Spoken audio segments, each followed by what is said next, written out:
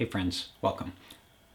The book of Isaiah was written hundreds of years before the birth of Jesus and covers an expanse of time that runs from perhaps 700 BCE until the 400s.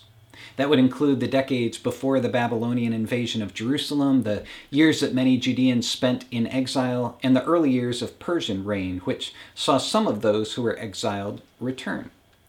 Thus, Isaiah has multiple authors and themes.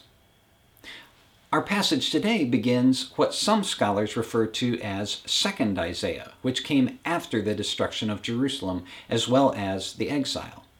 Those to whom this writing is addressed are being encouraged to return to Judea, this despite the fact that they have lived in a different place for many years, perhaps were even born into exile, and might not have had ties to their former land. It's not immediately apparent, but these verses are considered to be part of a trial from the heavenly council in which Israel and the nations are litigants. There's a divine discussion taking place about the fate of God's people, one that offers comfort and a way home. In his interpretation, biblical scholar Christopher Seitz writes that God is about to do a new thing, and this involves God's own personal return to Zion to be witnessed by the same cities of Judah that had been overrun. The suffering of the people has been recognized, and God declares it is finished. God will be present in the land to which they're being urged to return, and, contrary to expectations, the desert path to reach Zion will be miraculously made passable, thanks to the promise of safety and water along the way. Robert Alter writes that the power of this stark formulation is worth preserving literally. The poet, conjuring up the expanse of arid land abounding in ravines and ridges and rough terrain that stretches between Babylonia and Judah, imagines a miraculous smoothing out of the ground as a great highway is laid down for the return of the exiles. Doubt is expressed about the strength of the people whose flesh is like grass. Does this apply to those in exile or to those who conquered them? Regardless, their might pales in comparison to that of God, whose word outlives all of creation. That said, though God is mighty, the presence of God will be experienced as gentleness, with the people gathered in her arms. Thus the passage ends as it begins, with a message of comfort and reassurance that persists throughout many of Isaiah's later chapters. That's a message the people needed to hear, and hearing these themes sounded again from the divine council is to know God's word is good and that it can be trusted even when mortals grow weary and forget. I suspect that since these words were first shared, many of our spiritual ancestors have been reminded of them when experiencing God's gentleness, encouragement, and protection in the face of uncertainty. Uncertainty isn't always a bad thing, though. Sometimes I think there's a bit too much certainty surrounding us, especially around particular topics this time of year. Some take offense when wished happy holidays rather than Merry Christmas. Some are quick to reference a war on Christmas that has allegedly been taking place for years. Some have magnets on their cars that remind us to keep Christ in Christmas. Now, I'm not going to criticize the sentiment behind wanting to recognize that Christmas was originally created as a celebration of the birth of Christ, but the magnet seems to be giving a direct order to everyone, regardless of their background, beliefs, or tradition. It implies a certainty that perhaps isn't compatible with sentiments such as peace and goodwill. That said, I'll admit to exercising some certainty around the topic of Christmas, and I hope you'll indulge me for a few moments as I share what that has looked like over the years. I was raised in the Christian church and over time learned that Christmas was created as a holiday to celebrate the birth of Jesus. Many Christians recognize the weeks prior to Christmas as the season of Advent, a time of reflection and anticipation leading to Christmas Day. Christmas Day itself is the first of 12 days of celebration, and that celebration ends on Epiphany, which is a commemoration of 3 kings or wise men reaching Jesus and presenting him with gifts. From a religious standpoint, that's what Christmas time represents for me: anticipation and celebration of God coming to be with us. There are some accompanying church traditions I also value: lighting Advent candles during the Sundays leading to Christmas. hearing the gospel stories surrounding the birth of Jesus read, attending a candlelight service on Christmas Eve, setting up a manger scene in the house. These are all things to which I look forward as December approaches. That's not all that Christmas is, though. It has attracted a variety of other traditions over the years, including decorated trees, colored lights, elves on shelves, gift exchanges, office parties, and thousands of songs, many of them having nothing to do with baby Jesus. At times, in my certainty, I have become resentful of some of the items on that list. I felt that they were overshadowing those aspects of Christmas I hold most dear. You'll notice I didn't even mention the bearded guy and the complex web of lies he's necessitated. I was mentioning some of these tendencies to my friend Randall last week, as well as the responsibility I feel to somehow steer the populace toward a more traditional recognition of Christmas. And he reminded me that the horses pretty much left the barn when it comes to that. And that offered me a sense of relief. Maybe during Christmas time I should concentrate on those aspects that are important to me, sharing them with others who feel similarly, and at the same time be open to what makes the season special to others. The Bible does not teach that Jesus followers celebrate Christmas, but it does encourage the pursuit of peace and goodwill. Returning to today's scripture, some who are familiar with Mark's Gospel might have noticed that I failed to highlight a connection between Isaiah chapter 40 and Mark chapter 1. The author of Mark references Isaiah in writing that a path through the desert should be prepared for the Lord. And this isn't the only passage from Isaiah that is quoted by Gospel writers.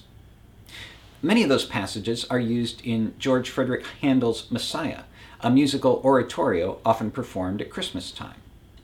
Thus, a few lines snipped here and there from across 66 chapters of Isaiah are constructed in a manner to suggest that they pertain directly and perhaps only to Jesus.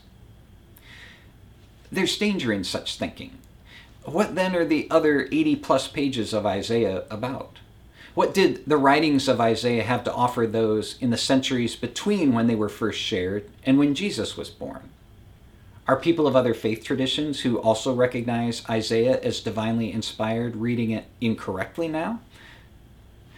Biblical scholar Patricia Tull calls out such interpretation, writing that applications of Isaiah to the Christian story did not arise all at once with Jesus himself or even New Testament writers, but only over centuries as Christian readers approached the book with the growing conviction that it spoke of Christ. She goes on to say that the assumption that Christianity was the end to which the history of Israel was destined meant that for the most part, passages from the Hebrew Scriptures were incorporated into the schedule of Bible readings in a particular way that retained Isaiah as a Christian evangelist awaiting the Messiah. Thus, the ways in which Isaiah tends most often to appear in Christian worship have little to do with the prophet himself and only somewhat to do with the New Testament. Certainty of what these passages mean has contributed to anti-Semitic beliefs and practices over the years, such as citing Isaiah in an effort to prove the superiority of the Christian story and the supersession, that is, the replacement of Jews in God's favor by Christians. Some have even used this as license to justify the harm of other people.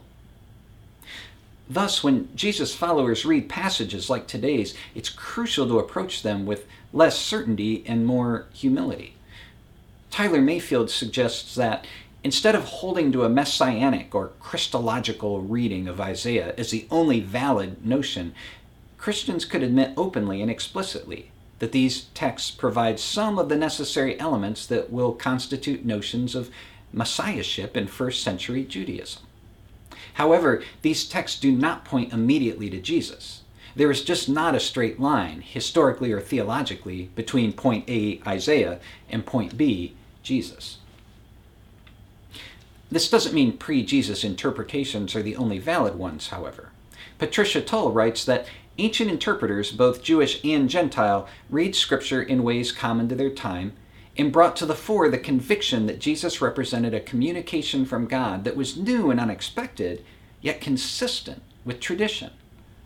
The gospel authors were not looking to replace the understanding of Scripture in which they had been raised, but they saw in Jesus a manifestation of those teachings.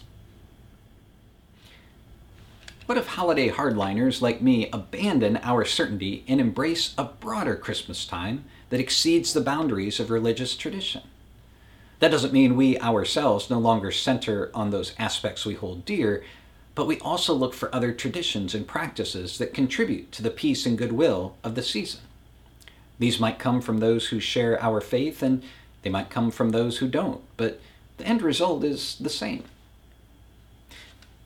In Isaiah, the people are offered comfort, and that is another theme befitting this season. Melissa Bills writes that it seems from reading Isaiah that there is a clear distinction between being comfortable and receiving comfort. Being comfortable involves the pursuit of self-interest, even seemingly well-meaning self-interest. We speak of things like creature comforts. We refer to a certain threshold of wealth as making a comfortable living. These idioms represent values of familiarity and ease. They convey feelings of suspicion about newness and change. Receiving comfort, on the other hand, is what God promises to those who navigate the wilderness. The wilderness is inherently a place of discomfort. In scripture and literature, wilderness represents that which is unknown, feral, uncontrolled, and challenging. It evokes a sense of vulnerability and exposure. But wilderness also implies growth, journey, and the possibility for divine encounter. Abandoning our certainty might lead us to feel unmoored at times, but Christmas is not about maintaining the status quo. Bills goes on to write that the promises of God are not comfortable. Mountains will be brought low and valleys raised up.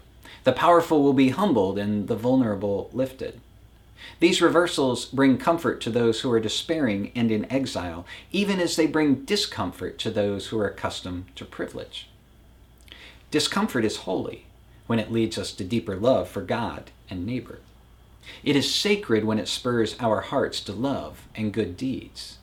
It is a blessing when it drives us to seek justice and liberation. It does not cut us off from God's promises of comfort, but rather makes space for us to receive them. Not everything offered at Christmas time contributes to peace and goodwill. Rampant consumerism, mandatory cheer, crowded stores and schedules, and other factors can leave us feeling like we're stranded in a wilderness. Thankfully, we don't have to navigate that wilderness alone. Others might have found a different way forward, and we can learn from them as we sojourn together. And if the path ever becomes too difficult, we know the Good Shepherd is there to carry us. Thanks be to God. Amen. Thank you for joining me for this week's reflection. While you're here, please click subscribe and also check us out on Facebook or Instagram. We're Intertwined FC.